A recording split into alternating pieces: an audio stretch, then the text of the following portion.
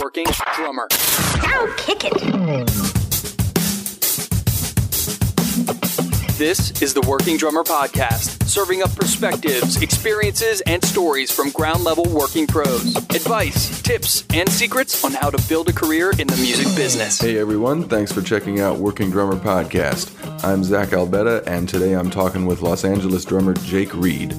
Jake is the product of two legendary educators, John Von Ohlen and Peter Erskine, and has made a name for himself around LA doing a wide variety of studio and live work with Bill Holman, Bob Mincer, Bruce Foreman, Johnny Mandel, and many others.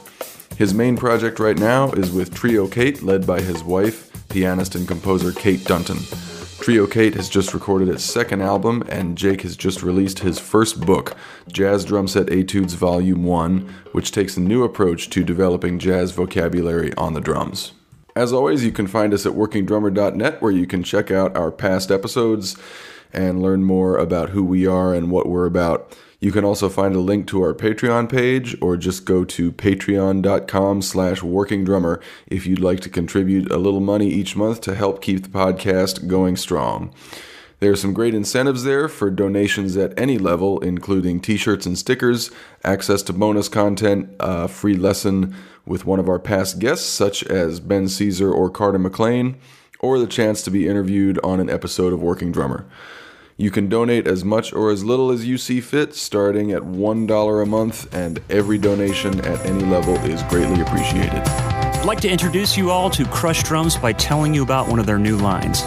They are offering a brand new birch kit called the Sublime Birch Series. The Sublime Birch is 100% North American birch. Here's Crush's own Terry Platt talking about some of the cool features of the Sublime Birch Series. One thing that Crush has always done is on our 14-inch floor toms, we do a 14 by 13. It's got the fullness and depth of a 14 by 14 tom, but you can also, tuning range-wise, manipulate it to sound more like a 14 by 12 for the guys that enjoy that tone as well. It also includes the Hoop Saver claws that we developed, where we actually have the rubber grommet under the claw protruding through the front of the claw. So if somebody grabs their drum set and sets it down, say on concrete, claw side down, it doesn't scratch up everything. And here's one of my favorite things about what Crush is doing. The bearing edges are cut a little more specifically for the drums. Our standard edge is kind of a double 45, and the outside is rounded over so you get some more head contact with the shell. On the bass drum, you'll notice that the resonant side is even rounder than that, and then the batter side is going to be a little bit sharper, just so you get that nice snap out of the kick, but the resonant head really brings the whole shell into the equation of the tone. You can also find a link to the new Sublime Birch Series in our show notes and see the beautiful finishes and configurations they offer. In the near future, we've got much more to share in regard to Crush Drums and this dynamic company. For now, check out Crush Drums at crushdrum.com.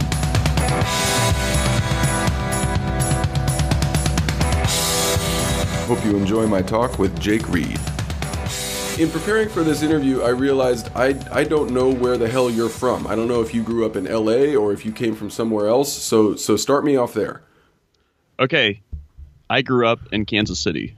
That's right. I did know that. We had that in common, and I forgot that. Yeah. Okay. Yeah, so, grew up in Kansas City. And then I went to school in Cincinnati for undergrad. Right. And then I moved to LA.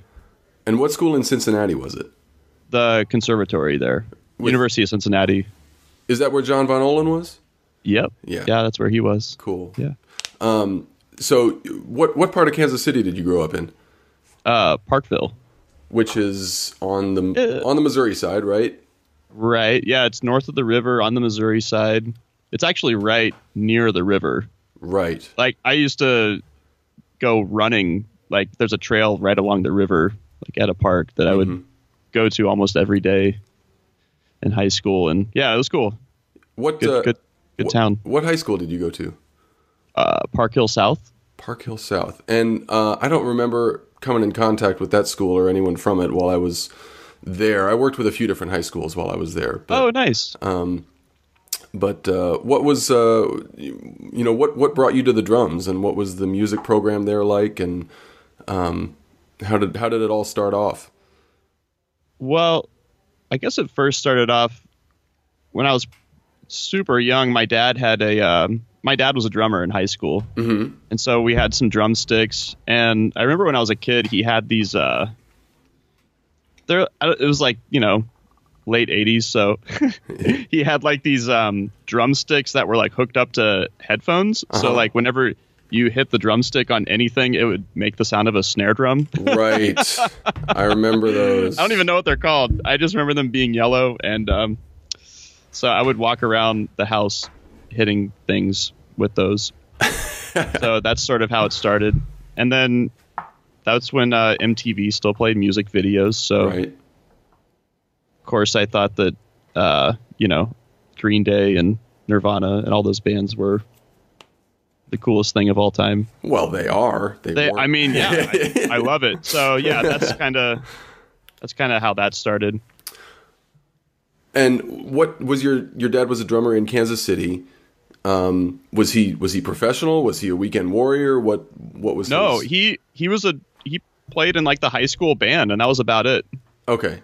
And then, that's about as far as it went. So, but he's always been into music. I remember we'd be driving in the car, and he'd be like, "Okay, listen to this song. This is a good drum song." It'd be like Frankenstein or something, Edgar Winter. Like, okay, check out the drumming on this song. Right. Which is kind of hilarious. I mean, it's great. I used to love listening to that. But anyway, yeah, that's kind of where it started. And then I studied with this guy named Dennis Rogers. Did you ever hear that name in Kansas City? Yeah, I don't know if I ever met him, but I remember hearing that name a few times.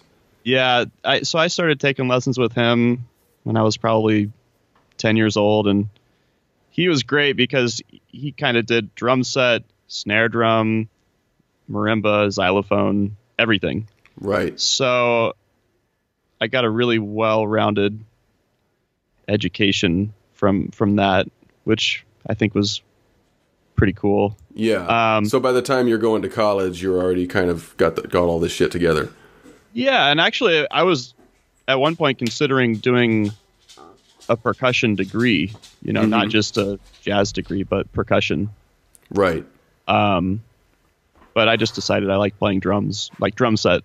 Yes. More. Yeah. I wonder how my life or career would be different had I made the same decision, because not that I regret getting the classical degrees that I got, but I was kind of faced with the same thing towards the end of high school. It was like, if you want to go to music school, if you want to go to college, then you kind of got to at least have some of this orchestral stuff together. Right. And I not only got some of it together, but I just kind of dove into it headlong and put drum set on the back burner for a while. Mm-hmm. But you made the opposite decision. You just decided to focus on drum set from the start. Yeah, I think that's kind of where I started out, and I love learning how to play mallets, and that definitely helped me a lot. Yeah. And I was super into like rudimental snare drumming, so I learned a lot about that early on. Mm-hmm. But yeah, I just always like playing drums. I like playing in bands, just laying it down. Yeah. And I guess the option that you had going to Cincinnati that I didn't have applying to the University of New Mexico was a jazz degree. Right. I don't remember University of New Mexico offering a jazz degree at that time. I think it was like, if you want to study music in college, you got to get this classical degree. But I think that kind of like jazz, specifically jazz degree is becoming more and more common in colleges, isn't it? I think so, yeah. I think so many colleges see the benefit of offering that, yeah. I mean, I think most schools have jazz degrees now. Yeah. So John Von Ohlen has come up on this podcast a number of times before. Just as one of the great jazz drummers and educators of all time, mainly as an educator. I mean, I think he's known amongst drummers as the great drummer that he is. But I think his legacy as an educator is, what he'll be remembered for. Don't you? Yeah, I think so. Aside from being, in the Stan Kenton band. I think that's kind of what he's mostly known for, but also as an educator. Yeah, I totally agree with that. Yeah. And what did he what did he do for you? Was it the kind of thing where you got to his studio and he stripped you down to nothing, and or did you have some stuff to build on by that point? Yeah, it's kind of actually. Yeah. So, okay, when I was in high school, I like I said, I worked a lot on rudimental drumming, and it was a very methodical approach to percussion. So I had a lot of facility on the drums and like on a snare drum, just knowing how to play a lot of stuff, rudiments and whatnot. And Von Ohlen he's the opposite of that. Like, he always used to joke like, "Oh, I don't even know what a paradiddle is, baby." So it was really great to study with him because, in effect, he did strip me down to nothing. We used to joke that he only had like 3 different lessons. Like, one lesson was how to play the ride cymbal. One lesson was playing in a big band. And the third lesson was how to play with brushes. I mean, obviously that's not all there is to it. It goes much deeper than that. Well, right. I mean, each of those things is like a lifelong pursuit in itself. But yeah, honestly, the way that I learned from him most was not even in school. There used to be a club in Cincinnati called the Blue Wisp, and I would go there every Wednesday night, as often as I could. But I found myself going there more often than not, and I would just sit at the end of the bar and listen to him all night, play with the Blue Wisp big band. Right. And then on the break, they would take like a half an hour break, like a jazz break, and that's kind of where my education came from with him. On the hang. The hang, yeah. And at school he never called it directing or teaching. He more called it coaching. That was always his thing. Like, so he would coach a combo that you'd get to play in, or some other drummers would play in. But he never really would tell you what to play. He's one of those types of teachers. So he's a very, I sometimes don't like to use this word, but he's a very organic sort of teacher, right? Yeah. He always talks about playing naturally. He always used to say, I still think of this to this day. He would say, if you ever think of playing something, don't. Oh, that's great. So yeah, great piece of advice there. Yeah, and drumming wisdom. You said he never told you what to play, but it seems like he was the kind of educator that would tell you. He would talk about what to do, like what your role as the drummer in any situation was, and then kind of leave it to you, or organically figure out with you how you wanted to do that thing. Yeah, pretty much. Like how to set up a big band. Yeah, most of it turned into like I would see him do it, and then I would just try to imitate that. Right. As well as I could. Obviously, not doing it justice, but yeah, that's kind of how it was a lot with him. It was interesting. It was kind of the opposite of what you would think of having. Think of someone like Ed Soph. Yeah, who's like probably the most well-known drum set educator out there, and how methodical everything is. Or John Riley, right. When it comes to a jazz education, I mean, I can't think of one drummer in college who probably hasn't used one of his books, right? Yeah. So, and Von Ohlen was like the opposite of that. Right.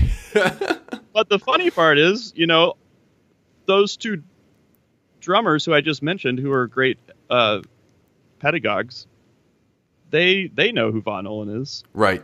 You know. Yeah. Were they students of Von Ohlen at one point? I'm not sure. I can't say for sure. Yeah. I do know that. For instance, one book that I have called the Big Band Primer. Mm-hmm. That it's an Ed Sof book. He cites John Von Ohlen as like one of the great big band drummers to check out in that book. You know, so that's one example of that. John Riley played in Woody Herman's band not directly after Von Ohlen, but yeah, just. And it seems like those guys as educators, like even though in many ways they're, more structured and more regimented than maybe Von Ohlen was, they still kind of are in the Von Ohlen tradition of helping a player figure out what that player wants to do, not telling them what to play. Totally. But yeah, all the way. Yeah. And along those lines leads us to another thing I wanted to talk with you about is Erskine, because you're I think the maybe third Erskine student that we've talked to. I talked to Jamie Tate and Dan Schnell, and there might have been a couple others here and there, but those are the two that leap to mind. So you went from Cincinnati to USC to study with Erskine, correct? Correct. And what was your Erskine experience? We've gotten a couple Erskine experiences on the podcast here. So what was yours? First, Peter's he really helped me out a lot, because I came. Okay, so going to school in Cincinnati was like a very well-rounded jazz education, like meat and potatoes, just like you would think of Cincinnati as like a Midwest kind of city. It's a lot like Kansas City, actually. Yeah. I don't know if you've ever been there. I've driven through there. I haven't spent any time. It looks like a cool little city. Totally. Yeah. So coming to LA and studying with Peter, he, maybe like I think I listened to the Jamie Tate podcast and I was like nodding my head the whole time, like, yep. Like, yeah, uh-huh. Yep. Uh-huh. And even, Schnelly's, I was like, oh yeah, of course. Yeah. But honestly, like, I love Peter and he kicked my butt. Yeah. When I first started studying with him, like, how can you not play this? Or like, how do you not know how to do, that kind of thing. Right. Those seem to be two common themes among Erskine students. I love that man and he kicked my ass. Yep. It was. And I'm totally grateful for it. Yeah. So very much a tough love style of teaching. Yes. For sure. Yeah. And I think that's really important. I think, especially, I think how a lot of people learn now is like, I think there tends to be a lot of, I hate to generalize, but just, oh, it's okay. You can't do that. It's all good, Right. And Peter would just be like, why can't you do this? The hell is wrong with you? Like, yeah. I remember, okay, so here's one example just to like tell a quick little story. So we were working on, a lot of times Peter's lessons were like, okay, here's a professional situation that I've been in that kicked my ass as a professional. Right. So he makes that into a drum lesson. Right. Which is kind of his style of teaching. I realized that later on, at least in maybe Jamie and Dan have different, gleaned different things from this. But yeah, it always seemed like he was trying to teach me something that he learned the hard way. Right. But this one example is we were working on, I think it was like a jingle or something, kind of like a medium tempo, like swing jingle. Right.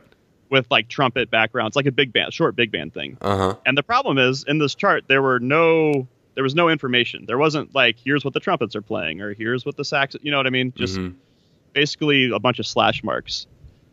But the problem is you as the drummer, you have to be able to just do it. Right. Yeah. You like make this sound good. It's your job. Right.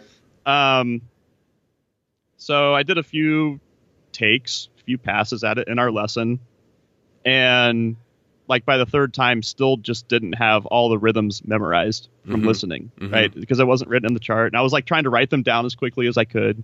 Like, oh my God, I got to do this. And, of course, Peter just sat down and did it perfectly. And I'm like, Peter, how? First of all, he's like, Jake, how do you not have this by the third time? Like, how do you not have this together? And I'm like, I don't know. I mean, it's hard. There's nothing written down. I'm trying to memorize stuff real fast. And I'm like, well, how do you do it so fast? And he's like, because I pay attention. and I just realized, like, oh, I think that like the way that he pays attention is just on a completely different level from how I pay attention. Right. His attention to detail and his ability to just sort of soak up everything that's happening in the moment, the musical moment, is at such a high level. That sort of kind of put me in a different space after that. Like, okay, if I really want to do this, if I really want to be a working drummer, I really got to get this together. Yeah. You get paid $5 every time you say working drummer in the podcast. Yeah. So working drummer. Rack them up, baby. Anyway, that's one lesson. Just paying attention, which I don't, I think most of the time we think, I am paying attention. But I think to deeply be immersed in the musical moment is something that takes practice and experience. Yeah. Really get to that. It reminds me of something in Peter's book that he talked about when he had first joined Weather Report and was kind of getting heady about, things that were happening on stage or how he was performing or whatever. And Jocko like pulled him aside and said, "Don't think, concentrate." Exactly. Which was that's a classic Erskine, lesson. Stop thinking so much and concentrate. Right. So, like when you say, paying attention is something that you had to practice. Did that have to do with changing the way you listen to music, either as kind of a casual listener or in a professional situation like the one that you were simulating in the lesson? Yeah, I think it did. I think it's the kind of thing where, okay, think about this. How many times have you been on a gig and there's like a television on in the background? Oh, God. You know what I mean? Which we all hate. Yeah. But it's like, how often do you find yourself just like, oh, look, the Dodgers are on TV or whatever, Right. Like during your gig and you're like, and you're like, oh, crap. Yeah. That sort of thing. So just always being there, like 100%. Right. Right. And I think the thing is, it's just, you just have to start thinking that way. It's not something you can like practice doing. It's like you just start doing it.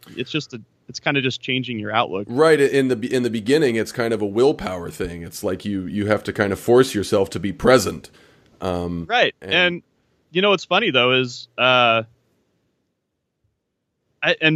probably Jamie would, I think of Jamie especially, would agree with this, is like, I can't tell you the number of times I've been on a gig or a session or just something where I'm like, man, I'm so glad Peter kicked my butt on this one thing. Because now, because that lesson, like where nothing was written down, like none of the parts were written in the chart. Right. Like that's happened. It happens almost all the time. Oh, of course. Like every big band book is just full of charts with nothing in them. Yeah, but I'm talking like something you've never seen, and it's like, okay, we have to record this right now and make it sound perfect. Right. That happens all the time, and having that sort of just focus of, okay, we're going to do this, having that sort of lesson from him, just that's that one example. It happens all the time, though. Right. And it sounds like it wasn't a matter of like figuring out a trick. It wasn't a matter of saying like, if I listen to this one specific instrument, or if I do this, one little thing, it's widening your kind of musical or aural bandwidth to be able to, train yourself to take in more information quickly. Totally. Yeah. Yeah. It's basically just making you a more aware musician. I mean, he has that book called Time Awareness, It's right. Like, that's kind of what it's about. Yeah. Becoming more aware of what's happening right then. Right. And instead of like, oh, this is something I'll practice later. It's like, no, you do it now. So where do you go to find a treasure trove of information about vintage drums, custom drums, and legendary drummers? NotSoModernDrummer.com. Since 1988, Not So Modern Drummer is an institution dedicated to researching and documenting the history of modern drums, the art of drum building, and the legendary drummers who play them. The writers and contributors are some of the top vintage and custom drum experts from around the world. Not So Modern Drummer serves as an online gathering place and marketplace for the worldwide community of drummers who buy and sell, collect, preserve, and play these instruments. It also hosts drum-related events that are attended by drummers from all over the world. This website is easy and fun to explore, and the monthly digital magazine subscription is free. So check out NotSoModernDrummer.com. It's another thing that's come up quite often on the podcast is kind of just the value of jazz training, whether it's with somebody like Erskine or Von Ohlen or somebody less well known. Just putting yourself in those kind of situations where your musical antenna has to be up and really sensitive. And to be able to react really quickly to things, I think that kind of training, even if you don't end up becoming a jazz drummer, really makes you a more valuable musician in pretty much any context. For sure. Yeah. All the way. Yeah. I get students who come to me and they want to get better at drums, and I'm like, well, we should get into some jazz, because that's kind of, I don't know. I think that, I think the drum set came from the jazz era, the way it's set up. All this stuff, but maybe some of the listeners don't. So it's that's why it's really good to learn how to play jazz. Even if you don't become a jazz musician, just kind of immersing yourself in the genre for a while. And and I think a lot of drummers kind of wade into it from the technical standpoint. They get a couple of books, right, and they learn how to play, Jazz Time on the Ride, and learn some comping and maybe do some transcribed solos and stuff. But I think all that is definitely valuable, from the technical drummy standpoint of things. But I think the real value of jazz is putting yourself in live situations. It can just be a jam session at somebody's house. It doesn't have to be in a club for an audience. But just that always makes it more fun. It does, if not more lucrative. But just putting yourself in that kind of improvisational situation with other humans, and giving yourself a chance to kind of apply all that technical stuff in an actual live setting. Right. Really kind of teaches you a lot about what you can and can't do real quickly. Totally. Teaches you a lot about being a human too. Yeah. Just, respecting the space of others, not playing too loud, not always playing everything you know how to play, Right. Like letting somebody else speak. Yeah. Not interrupting. There's so many things, that goes into it that you just learn it by, doing it. Yeah. On the gig. Yeah. Or in a jam session. Right. In somebody's garage. In somebody's basement. Yeah. So was the decision to go to USC driven by a desire to study with Erskine, a desire to become an LA drummer? Was it happenstance? How did that move come about? Okay, yeah. So I guess the year was 2000. No, I did this program called the Henry Mancini Institute. Okay, yeah. Which I believe Dan Schnell did a couple of years before me, or maybe the year before I did it. I think you're right. Yeah. Yeah. So it's this program that at the time they had at UCLA. You would come to LA for a month during the summer and basically play in orchestras all day and jazz bands and combos. Different. You get to go to Warner Brothers and record on their soundstage, and you get a lot of great just experience that way. Yeah. It's like a summer program that you have to audition for. Right. And Peter was one of the instructors there. Okay. And of course I had always loved Peter's drumming. I remember in high school hearing him on Weather Report stuff and just thinking wow, that guy is so good. Yeah. I want to play like that someday. I want to, And yeah, that kind of thing. And then just to interrupt you, like the thing about seeing Peter and hearing Peter, it's like there are other drummers where you see him play and you're like, whoa, I want to learn that lick or I want to learn that groove or whatever. But I had the same experience. The first time I saw Peter play in person, it wasn't about anything he played specifically. It was about how he played. Totally. It wasn't I want to play that. It was I want to play like that. I want to be that. Totally. So yeah, so it's kind of like that. And so getting to, from high school thinking that way when I was like 18 years old, like, oh man, like Peter's so great. And then getting to study with him was like, okay, this guy is even greater than I thought. And then not to like put him on a pedestal or anything, but just well, he should be, man. He's one of the totally godfathers. like just totally idolizing him as a younger adult. Yeah. And then kind of thinking like, okay, well, I'm going to be done with college, like undergrad college. What do I want to do with my life after this? Because that's always, I get so many students who are like, okay, well, I'm almost done with school. Like, what am I going to do now? Right. And so I was like, oh, of course, go to more school. No, but the reason, like, to answer your question was I came to LA because I wanted to study with Peter. Yeah. So that's what I did. Yeah. I was fortunate enough to get into USC, and it was kind of okay. This is an interesting story. Quick story. This is like one of those like universe stories. Like I know people can't see me, but I'm waving my arms around like right, universe in a semi mystical fashion. Yes.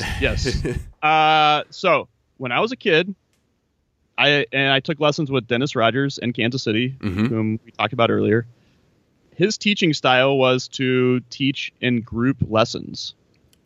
Huh. So from the time I was like 10 years old to when I graduated high school, I was always in a group class, like 5 or 6 drummers in one class, all learning like synchronized. It was like synchronized drum set playing, or synchronized mallet playing. Like, well, let's all play our major scales together at the same time. Right.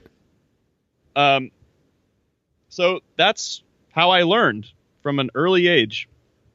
Well, fast forward to getting into USC, it just so happened that I, became Peter's teaching assistant. And at that same year was the first year they started a drum set class at USC for basically non-majors. They were starting a popular music major, right? Degree at USC, and one of the classes is, you have to take this drum set class. So, like, lo and behold, I'm the teaching assistant that gets picked that one year to like, okay, you're going to teach this class. Right. It was me and one other guy, Brian Carmody, who I know he's Brian. Another great drummer in town. It was like, okay, you're going to teach this drum set class that has 8 electronic drum sets in it, and you're going to be the teacher. So it was like, what? Like, I'm going to teach this. It was just like I had learned when I was a kid, It was like the same thing. So I sort of like instinctively knew how to teach that way, It wasn't like a one-on-one kind of thing. So I always thought that was kind of an interesting twist of fate. Right place, right time, right guy. Yeah. Exactly. Yeah. So it's like, well, I couldn't have planned that any better. Anyway, so I was really grateful to be able to come out to LA under those circumstances. And and so when you began your time at USC, like were you looking beyond your time there and saying like I could make a run of it in LA, I want to break into that scene, or were you just kind of focusing on I'm going to spend this time with Erskine and then we'll take it from there?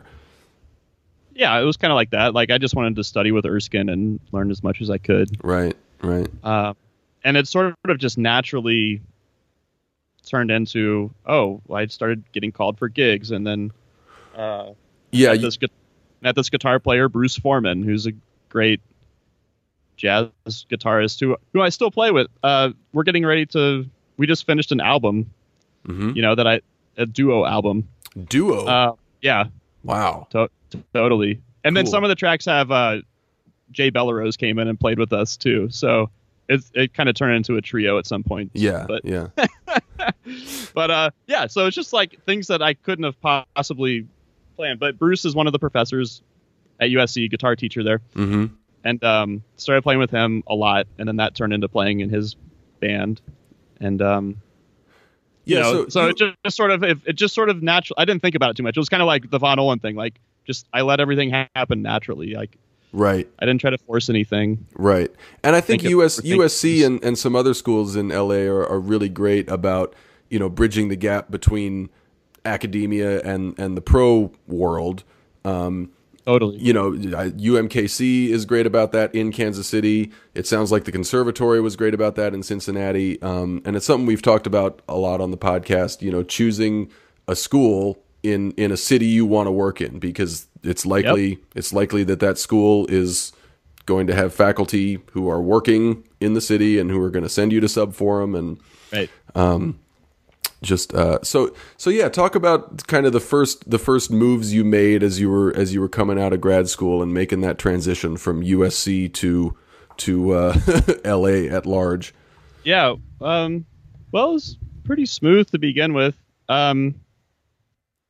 So I did a master's at USC, which took 2 years, and toward the end of that second year, I decided I wanted to do a doctorate as well.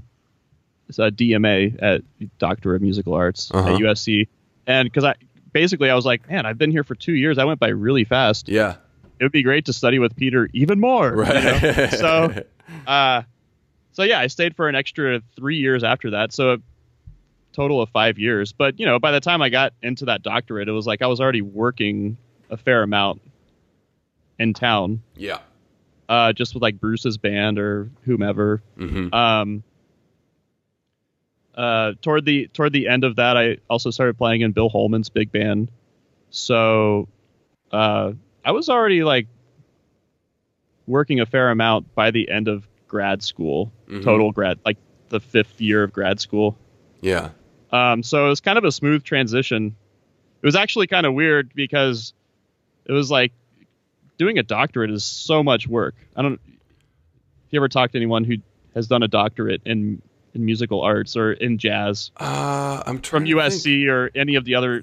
I mean, I think USC's program is probably relatively tame compared to like some other, like UCLA's like ethnomusicology program. Or right. Yeah. Like that seems pretty intense. But so by the end of all of it, I'm like, whoa, like I have all this extra time. What do I do now? Right. So it was cool though. It was pretty smooth. A couple of the groups that I remember you playing with and that are listed on your website are the Vibrometers and Cowbop. Oh yeah, for sure. Are they both still active? Yep. Wow. Sort of, I should say. Yeah. I was in Cowbop for 4 or 5 years, and then kind of took a break from that for a couple more years. And but every once in a while we'll do a gig, and it's kind of went on the back burner for Bruce as well. It's Bruce Foreman's band for anyone who's listening. But yeah, we'll play every once in a while, and it still happens. And same with Vibrometers, we're still Is it playing. Vibrometers or Vibrometers? See, that's always been a band discussion. a point of contention bone is of contention. What is this called? Vibrometers, Vibrometers. So yeah, and at one point we also thought of changing the name of the band just to avoid any confusion. Right. No, I like it even with the confusion. I think we just say Vibrometers. Okay. Cool. Yeah. At least that's what I say. So with Cowbop, it's this kind of smashing together of jazz and like country, western swing kind of thing. And if that wasn't memorable enough, it also has Pete Chrisley, who I just love, and it's one of the reasons I wanted to talk about that group is because anybody who isn't hip to Pete Chrisley really should be. Right. So Pete was on one of the records. I think he was like a guest artist on one of the records we did. Mm-hmm. But he wasn't actually in the band all the time. I thought he was kind of a regular member, but he would sub in the band. There was another great saxophonist David Wise, who played in the band. Okay. And before there was a saxophone, there was actually a fiddle player. This guy Phil Salazar, who lives up in Ventura. He's a great violinist, fiddle player. But yeah, Pete would sub with Cowbop. Whenever our normal guy couldn't make it. So that's how. Pete's great. You played with his band a lot too, right? Yeah, a little bit, not a ton, but yeah, I did some dates with him while I was there. Yeah, Pete's a trip though. I mean, what a great player. Yeah, and I mean, when I first started playing in Holman's band, he was still playing tenor in Holman's band, so we got to play in that band a lot together too. He was such a riot in a big band, man. Yeah. The trumpets would just lose it on some unison line, and Chris Lee would turn around and be like, it sounds like a fire at a pet shop. So good. So Pete Chrislieb, for those who don't know, Pete Chrislieb is a tenor saxophonist and woodwind player in general. Probably most famous for recording with Steely Dan. He played the tenor sax solo on Deacon Blues. He's Mr. Deacon Blues. He is Mr. Deacon Blues. But for anybody interested in some great tenor sax playing and just a really unique voice on the instrument, check out Pete Chrislieb. Yeah, and Bernard Purdy plays drums on that track. So, Indeed. There's that. Of course. Always a good call. Yeah. Speaking of working drummers. Oh, I owe myself $5. Look at that. Oh. Yeah. Oh, I just thought of another story. Just a quick little interesting story that ties together Cowbop and school a little bit, doing a doctorate. So, and this ties into your other question about transitioning out of school. Okay, so Cowbop, the drum set that I had to play in that band, the one rule for that band was you can't use toms. Okay, so I don't know if any drummers out there have ever tried to play a gig without toms, but it's interesting the first time around because you can't just play stuff that you've worked out ahead of time. Right. We call it the truth kit. It's like ride cymbal, hi-hat, snare drum, bass drum. That's all you get. Yep. But the interesting thing about the Cowbop kit is that the bass drum was a 28 by 10 marching band bass drum, like an old Ludwig that Bruce just like found at a high school or something. Oh my God, that's great. Yeah, and so he's like, okay, you're going to play in this band, and you can't use toms, but make music out of this contraption, this trap kit, Right. So I was like, okay, so I had to like develop my own sort of vocabulary on this kit. Like, how do you make this collection of sounds musical? Right. Which is like, that's a great lesson in itself, right there. Yeah. How do you make music out of this trap kit that's not a traditional 4-piece, drum kit that we would play bebop on or swing or big band music or whatever? Right. So I started developing all of this vocabulary between snare drum and bass drum. Sort of like, I don't know if you ever check out, like another guy I got to study with a little bit was Jeff Hamilton. Sure. And he always talks about, it was like, boom, it like popped in my head when in Cowbop, like, oh, you can actually create lines that, when I say lines, I mean like, that's almost sound like a horn line or something. Yeah. If you vary, by varying your dynamic levels, this is getting really dorky now for all you drummers, but that's what this is, right? We're dorking out. Yes. We're dorking out. You can create, just by varying your dynamics, and you have a low drum and a high drum. Uh-huh. So low and high, right? Yeah. It starts to resemble a melody, but it's not really a melody because we're playing a non-pitched instrument. So it's not really like we're playing melodies on the drums like Ari Honig or something. Right. Which is amazing, by the way. It's bonkers. I can't even, yeah. Yeah, but we're playing something that resembles a melodic statement. Mm-hmm. Right? By varying our dynamics and using accents, which is, just to go back to Ed Sof, sorry, I'm like getting on a tangent now, but no, we're coming around. He always makes, I've always heard that drummers at UNT, they have, and someone can email me and tell me if I'm right or wrong, but you have to play the Omni book, which is the Charlie Parker book with all the solos and melodies. Play the Omni book on the drum set. Oof. Right. Yeah. So, and Peter used to talk about this all the time too, with just, by varying your dynamics and accents and everything, you can actually make what sounds like a horn player on the drum set. Right. Yeah. Yeah. So I had to, and I was actually like in a band where the only thing I had was a snare drum and bass drum and cymbals to make something like that happen. Yeah. Right. So it's like kind of strips it down even more than just a 4-piece kit. But to tie that into USC, one of my major fields of study, in addition to, jazz studies or whatever, was music education. Mm-hmm.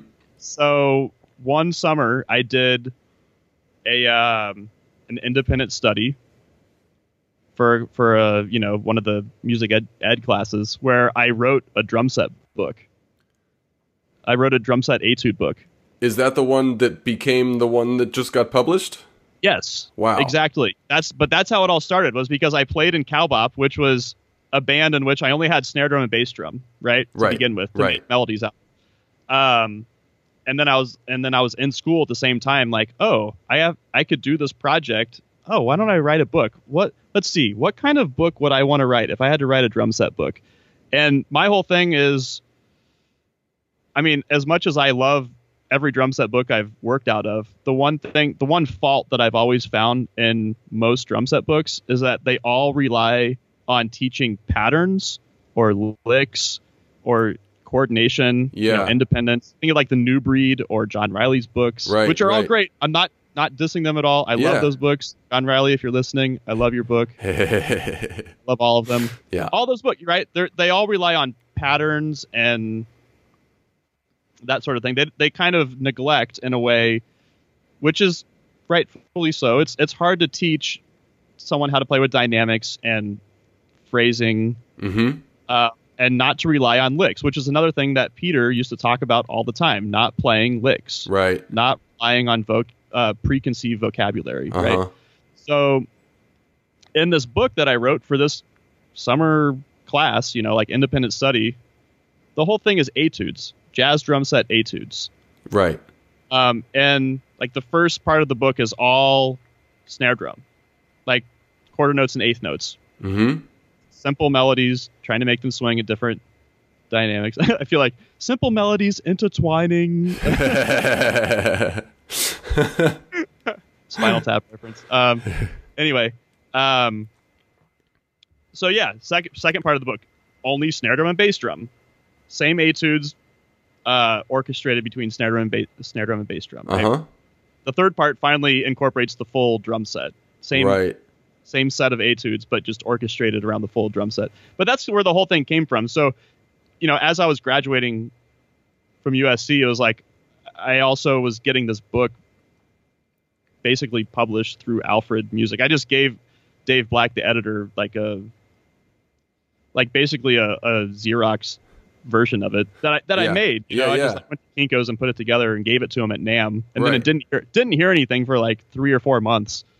So I was just like, oh, well, I guess he didn't like it. Right. And then, good try, Jake. Good try. Oh well, just move on. Okay. But then he emailed me out of nowhere. He's like, hey, I really like this. I think it's different than any other drum set book, which was my intent. Yeah. And he's like, I want to publish it. So I was like, yay, cool. Yeah. So I was going to ask, I mean, you explained it beautifully, but I was going to ask what made you, like, what hole did you see in the catalog of drum set books that needed to be filled? And it's melodicism and just giving shape to a phrase without giving shape to a phrase before you worry about the drum setness of it, before you worry about distributing it around the drums or dividing it up between kick and snare or whatever. Just learn how to make a phrase, melodic and contoured just on the snare. Right. And a lot of that comes from, just to get technical for a second, it doesn't really come from rudiments. Mm-hmm. In my view. It's not like, oh, we're going to play paradiddles and then we're going to make music out of paradiddles. Right. It's like, if you know how to play paradiddles and double stroke rolls and single stroke rolls, you can use them, combine them in different sticking patterns that will make something sound melodic. Right? So it's the intent. It's like first you think of the music you're trying to create, and then those rudiments, present themselves in those melodic statements, those music statements. Yeah. Does that make sense? It makes total sense, and all throughout my education as a musician, whether it was on the drum set or in classical settings, I was bored and turned off and just kind of offended by exercises that I thought were just exercises. A lot of times I was given exercises and not given an actual musical context in which they could be applied or useful, and I saw it as of course I could have taken it upon myself to do that work and whatever, but I just saw all these exercises as extra work. Like, if I'm going to use 2 out of these 10, what am I doing with these other 8? Why am I working on them? If I'm never going to play this in music, what is the point of learning it? Why not approach it from the other end? Why not approach it from start with a piece of music and learn the techniques required to make that music happen? Exactly. Right. Okay. Yeah. Which I guess there's, I guess the answer is, yeah, you do both things. You work on it both ways. Yeah. Right. Yeah. Yeah. I don't know. I always just thought, like, well, how did all of my favorite drummers learn how to do this? They weren't learning out of these books. They had to play music and figure it out. Right. So. Right. They were playing with horn players and pianists and bassists, and they had to learn how to make their drums fit with those other sounds. Exactly. Yeah. Yeah. And that's kind of sometimes where I think that younger drummers fall short, is they're trying to play their stuff that they've practiced, and it doesn't really fit in. It doesn't fit in with the musicians they're playing with. Right. Yeah. Because they're not listening. Right. I mean, right. If you were listening and you understood how to react to what's happening around you, then it would work, right? Yeah. I mean, that's what logic would tell us. Right. And, going back to Erskine, just everything he plays is, when he does something that really blows my mind, it's not like, wow, that was an incredible lick. It's, wow, that was a beautiful phrase. Wow, that was an amazing moment. It's that kind of shit. Right. And that's one of the first lessons I had with him that I'm sure he teaches a lot of students is, okay, I want you to improvise on the drum set, but you don't get to use any licks. Don't play any licks. If you think of playing a lick, don't play it, which is like what Von Ohlen used to say. Right. If you think of playing something, don't. Yeah. So you have to improvise something on the drum set that is not lick oriented. Yeah. And that's hard, right? man. Don't play power triplets. No paradiddles. No paradiddle diddles. We all love the paradiddle diddle. Don't play it. Right. Right. Can you make music that way? Mm-hmm. That was the point of the exercise. Yeah. Yeah. And what did you find when you were challenged with that? What do you find it did to your playing?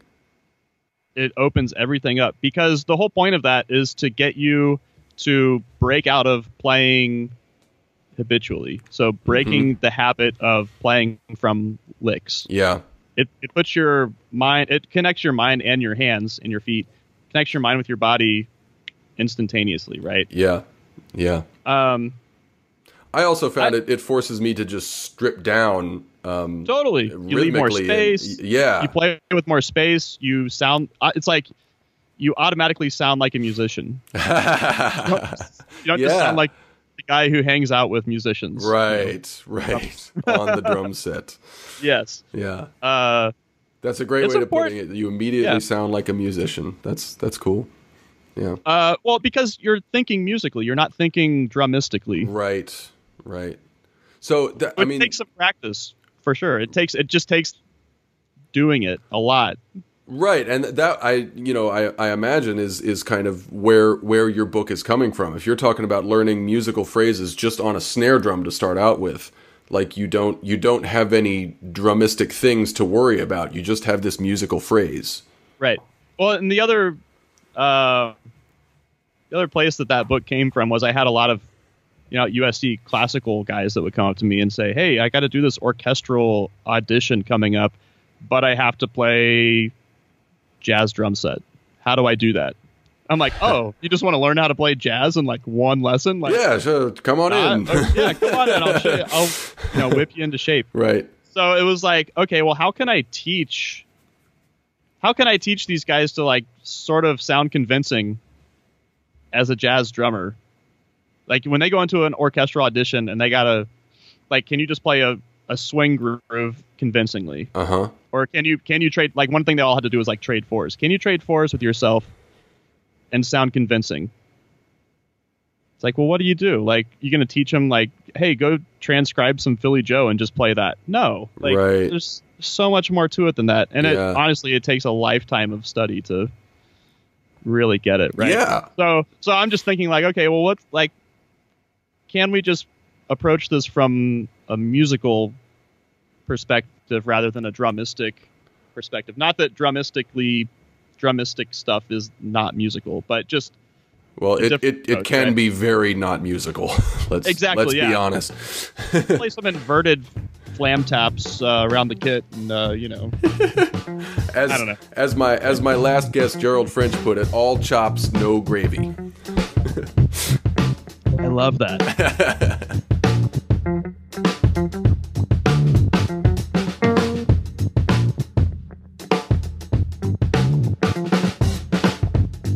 Another one of the main reasons I wanted to talk to you was your lovely wife, Kate Dutton, who is a pianist extraordinaire and who leads a trio that you play drums in.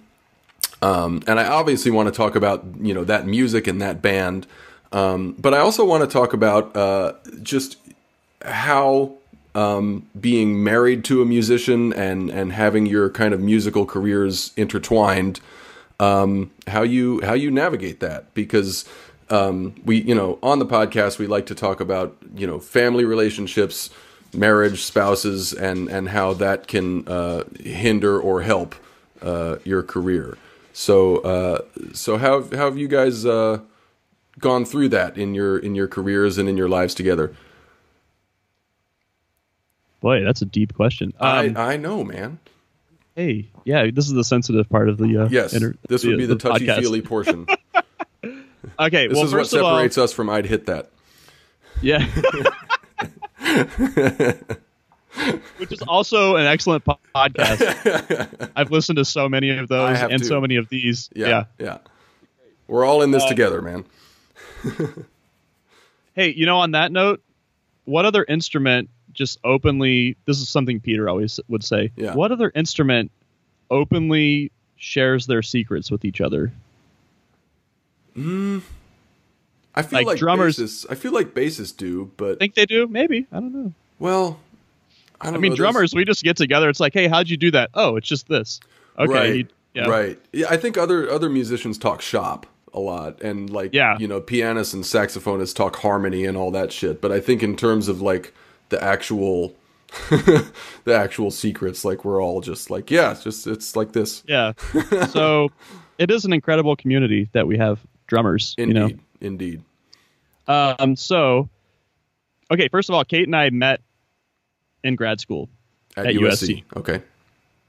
So we were in this thing together, getting a doctorate together. Mm-hmm. Right. We're in this together. Yeah. So that's kind of how we first became friends, right? Yeah. And yeah, we just get along really well as humans. Like forget about us being musicians. We just get along really well as humans. So I think that's the most important thing. Mm-hmm.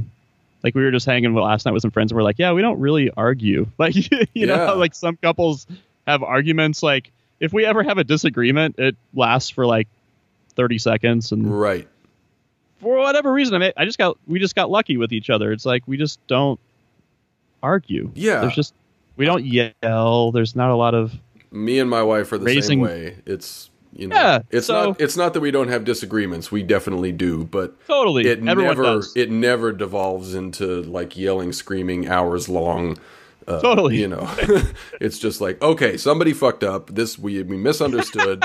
let's just unpack this and calm down, and we're good. Totally, yeah. So first of all, we're just really good friends to begin with. Mm-hmm. I would say the other thing about us is, well, I'm about to just like score some more points here. I'm a working drummer, right? So I mean, I play with a lot of different bands, a lot of different freelance stuff, right? Just doing gigs all the time. Kate, I mean, she does that a little bit, but that's not really her focus. Right. Her focus is on her music, her compositions, her own voice. Whereas sometimes I feel like I don't know. I hate to get into like the craftsman versus artistic thing. No, get into it. You know, but like I focus a lot on the craft of playing drums, and I'm still like obviously expressing myself, quotation marks, air quotes, right, everyone, right. Playing drums, but like her focus is on her music. Mm-hmm. Mine's not, right? So that separation right there between her and I, that also keeps things super cool. Yeah, right? Yeah. It's like even though you're on the one hand, your careers are extremely similar. You're both professional musicians. Totally. You play in the same band, but on the other hand, your like the roles you play in music are very different. Totally. Yeah. She's a piano player, composer. Right. Focused on her original compositions. You're just a what? I'm just a drummer. Right. And I get to play in her band, right? Right. The other thing that's super important, obviously, with relationships is we deeply respect each other. Mm-hmm. It's big time. Yeah. If you respect the people you're playing with, you're probably going to play better. You know, you're going to make better music because of that. Yeah. Yeah. We've all heard bands where you can just tell that, you know, some people in the band might think that they're better than other people in the band, you know, so it comes out sounding that way. Yep. We've been in some of those bands. We've all played in those bands. So I think that's the one cool thing about her band is like, I respect the fact that it's her band. Mm-hmm. You know, like I just get to be the drummer in her band, but she also respects, you know, me as a person and as a musician, and also our bass player, Cooper Appelt. Yeah, we're going to talk about him. He's a great bass player, right? Yeah, amazing. He's a great person. Yes. We all have this mutual respect, which makes us a strong unit. Right? Yeah. So in terms of living with another musician or being married to another musician, that's kind of how we make it happen. Yeah. You know, and the other cool thing is, as opposed to like being married to someone who's not a musician at all, like she understands the lifestyle. Yes. Right. Like the fact that it's like 1:30 on a Monday right now, West Coast time. Right. Like I got a gig tonight. Yeah. So yeah. It's like I have a sound check at like 4:30. It's like I'm going to be gone from 4:30 until like probably midnight. And she gets that. Yeah. And she's cool with that. Yeah. And my wife, Christina, is the same way. She's not a musician, but she's a former musician. She did about half of a music degree in college and then wised up. But, you know, she's known me so long and she's so hip to, like you said, just the musician lifestyle that's not an issue. I think the other pitfall that some couples experience if they're in the same field is kind of jealousy or envy or insecurity if one is doing better than the other. Right. But it sounds like you've been able to avoid that.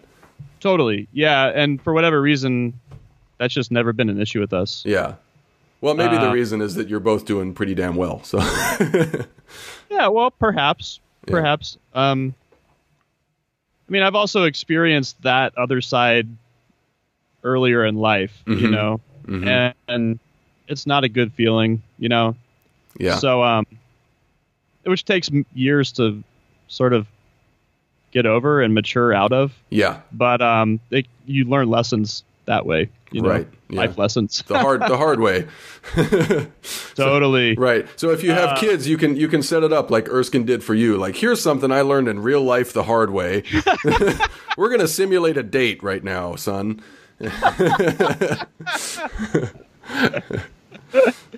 Yep. Yeah, that's great. That's so good. So you mentioned Cooper, your bassist, and I want to talk about him for a minute because we love giving amazing bassists their due here on the podcast. So talk a little bit about Cooper. It seems like you've formed a really great partnership with him. Yeah. So, okay, let me talk about. Well, Cooper's about 5 foot. No, 6 No, he's foot, like 6'3". What is he like? No, I guess he's kind of tall. He's a tall drink of water, man.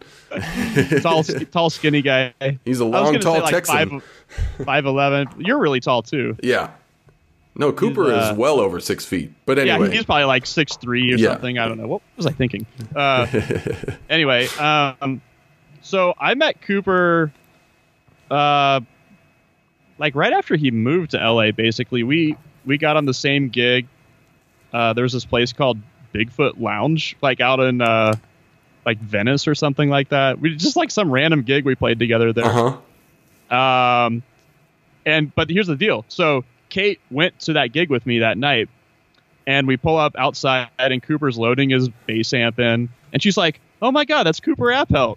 And I'm like, "Wait, you know this guy?" Like, he's like, "Yeah, we went to North Texas together." Wow. You know, they both went to UNT together. And so I was like, oh, wow. Okay. So I met him. And so that's how we first met. Was I played with him like on one of his first gigs after moving out here. And, he's just a great bass player. He's like one of those bass players who he kind of just gets it. Like he always plays musically. Yeah. Got a great feel. Yeah. Great tone on upright and electric. Yeah. bass. He's a double threat, man, on the upright and electric. He's into lots of different styles of music, just as you and I are.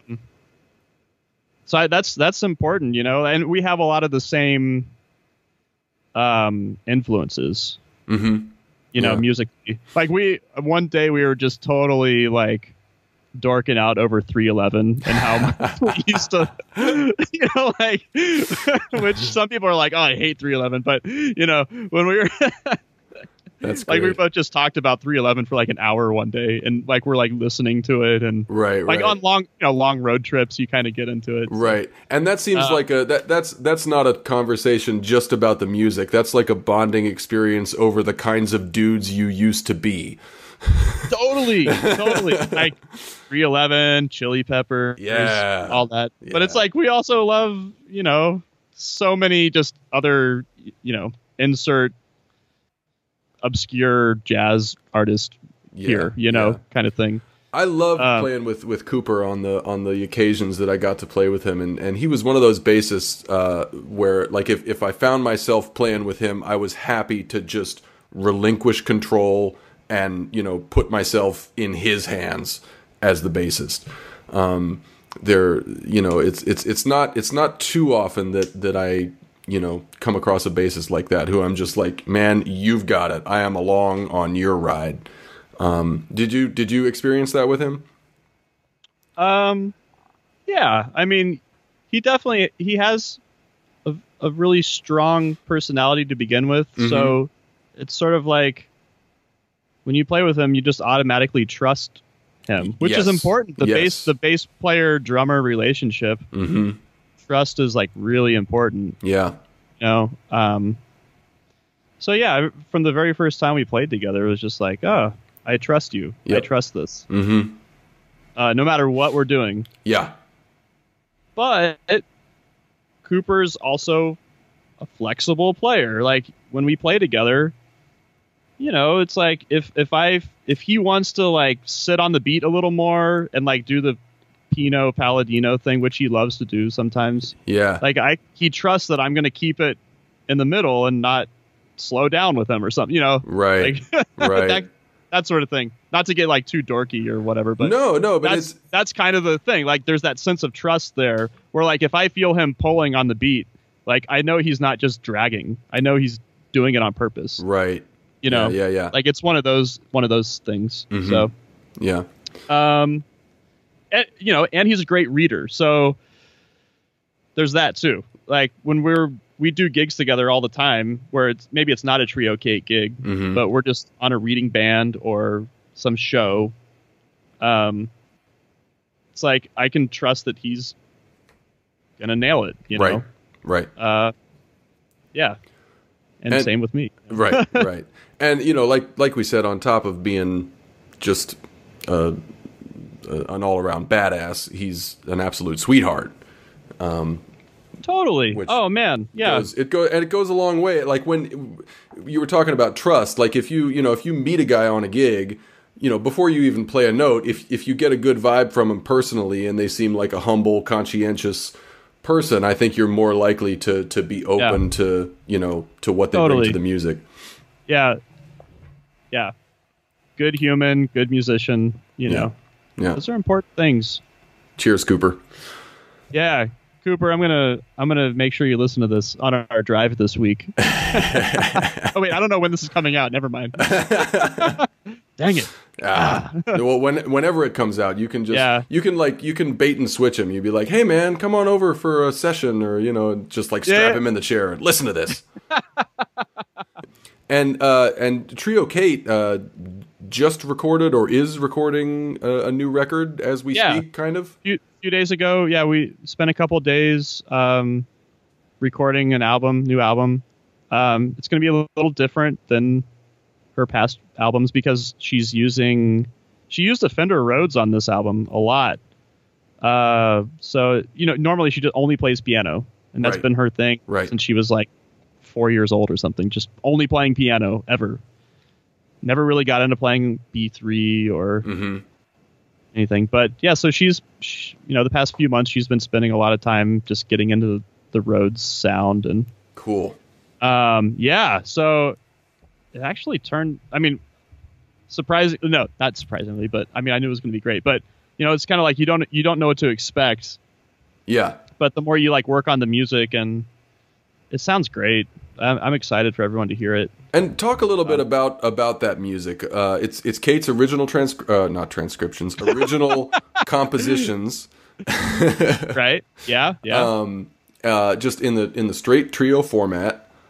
Cooper plays a P bass in that band though, so it's not like a jazz trio. It's not like Oscar Peterson's trio or something. Right. There's sort of some different influences that go into it. Obviously we're all super into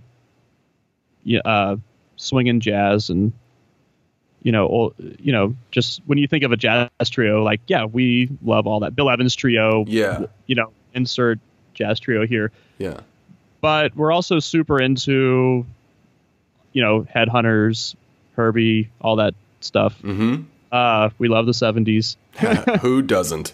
We were listening to Romantic Warrior, the Return to Forever album. Yeah.